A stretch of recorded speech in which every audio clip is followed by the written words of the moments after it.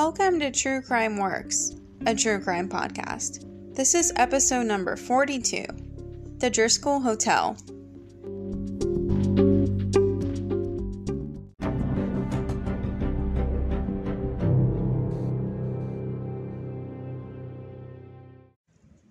Hey everyone, welcome back to True Crime Works, a true crime podcast.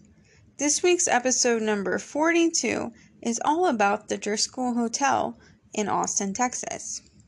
Now, I decided to take this into a supernatural direction this week because I've been focusing heavily on murders, spree killers, serial killers, and stuff like that, and I kind of wanted to do sort of a lighter episode, we'll say, on the supernatural aspect of things. So this hotel is one that a lot of people say is very, very haunted. And we will get into reasons why, kind of what's happened there, the history of it, and then what people believe has happened. So you can kind of decide for yourself if this is really haunted or not. But either way, it's definitely a very interesting place, to say the least. I do not have any announcements right now, so I think we should just get right ahead into the case.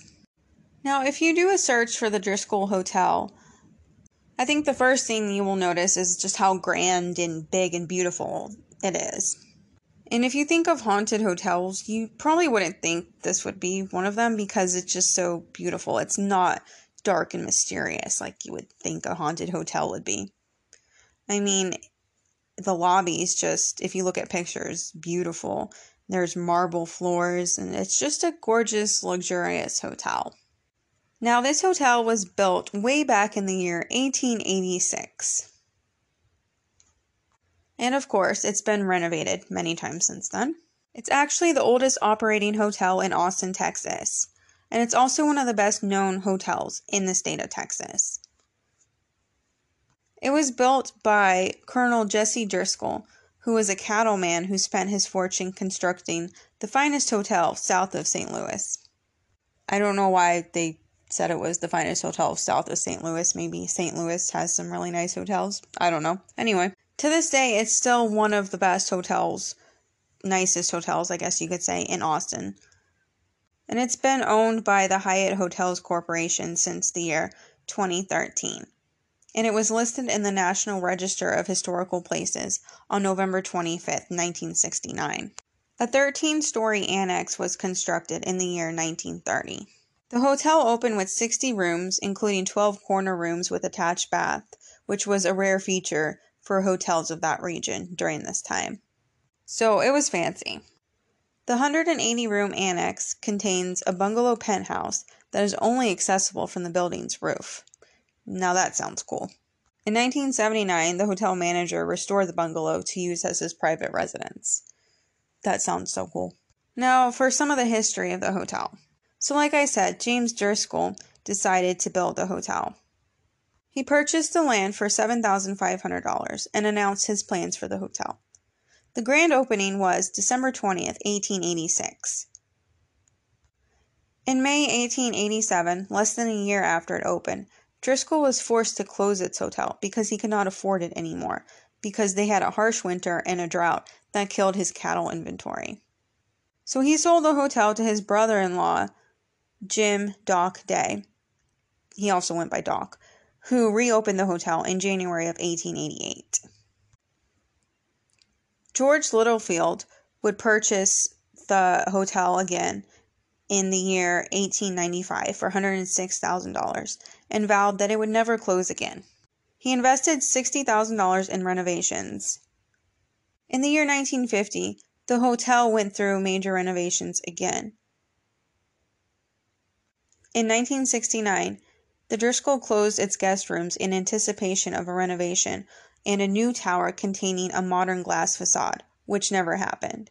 Most of its furnishings were sold, and the American Statesman article said it was the Driskill's hotel's fate was sealed.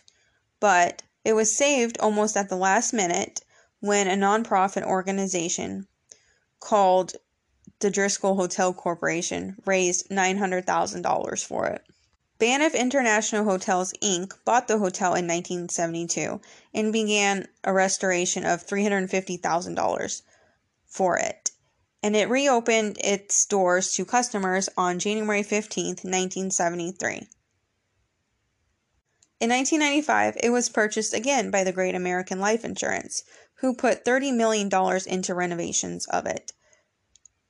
It was actually closed for 4 years for these renovations and was reopened in a Millennium celebration on December 31st, 1999. In 2013, it was purchased by the Hyatt Hotels Corporation, like I said before, for $85 million, who embarked on an $8 million renovation of the hotel. So that's just kind of the history of it and how many times it's been bought and sold, like many hotels.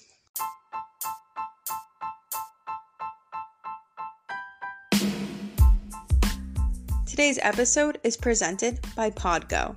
Podgo is the easiest way for you to monetize your podcast, providing podcasters with a flat rate for ad space so you always know how much you get when you include an ad from Podgo. Apply today to become a member and immediately be connected with advertisers that fit your audience. That's Podgo at podgo.co. Once again, podgo.co. And be sure to include True Crime Works in the How Did You Hear About Podgo section of your application.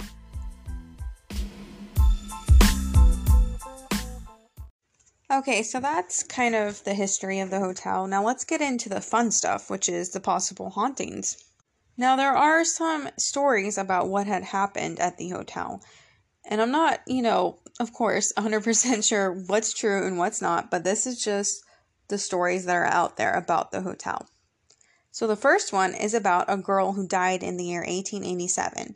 She was chasing her ball and accidentally fell down the grand staircase. Word is, if you listen carefully in the halls, you can still hear the sound of giggling and bouncing a ball down the stairs.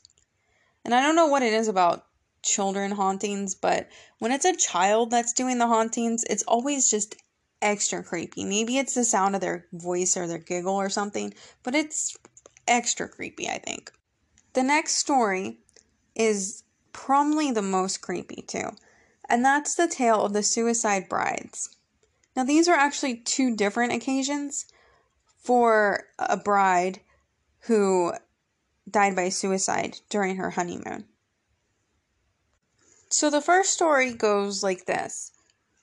Apparently, a young groom canceled his wedding, which was scheduled to take place in the hotel. So the bride-to-be was so distraught by this, she ended up hanging herself in her room. And guests of the hotel report sightings of the ghost bride, who was reportedly seen wearing her wedding gown while wandering the halls of the 4th floor. The second of the suicide brides goes like this. Exactly 20 years to the day, and in the same hotel room number 525, as the original suicide bride, a second young bride took her life in the bathroom while on her honeymoon. It's unknown why she did this, but it's definitely very, very strange that it's the same room and exactly 20 years later. Very scary. Now, the final haunting is not as creepy. It's kind of sweet, actually. Colonel Driskill himself is said to haunt the hotel. He died just 4 years after the completion of the hotel, and he put everything into the hotel. It was his baby. It was believed that his spirit remains in the hotel. Over the years, staff and guests have reported the smell of cigar smoke through the air and lights flickering on and off in the hotel's upper floors. The lead singer of Concrete Blonde also wrote a song called Ghost of a Texas Ladies' Man after her supposed encounter with him while staying in the Driskill. So that is just really cool, I think, that he's there. It seems like he's not anything that's gonna haunt you, or it's not malicious or anything. So I just think it's kind of cool that his spirit would be in the hotel that he made. So is the hotel haunted or not? Well, I have no idea. That's for you to decide. But there's definitely a lot of history behind this. and it's definitely worth looking into. So that is episode number 42 about the Driskill Hotel. Supernatural edition of True Crime Works. I really hope you enjoyed it. I definitely love doing these supernatural cases. So if you guys have any ideas for some upcoming cases, supernatural or others, just email me, truecrimeworks@gmail.com, or send me a message on Instagram @truecrimeworks. Also, if you have a moment and you enjoy the podcast, if you could, please rate, subscribe, and review wherever you get your podcasts from. And write a review on Apple Podcast if you could. That really helps others find the show, and it helps me to stay doing the show. So thank you so much for the support. I really appreciate each and every one of you who has listened. I hope that everyone has a great rest of your week, and I look forward to talking to you next week.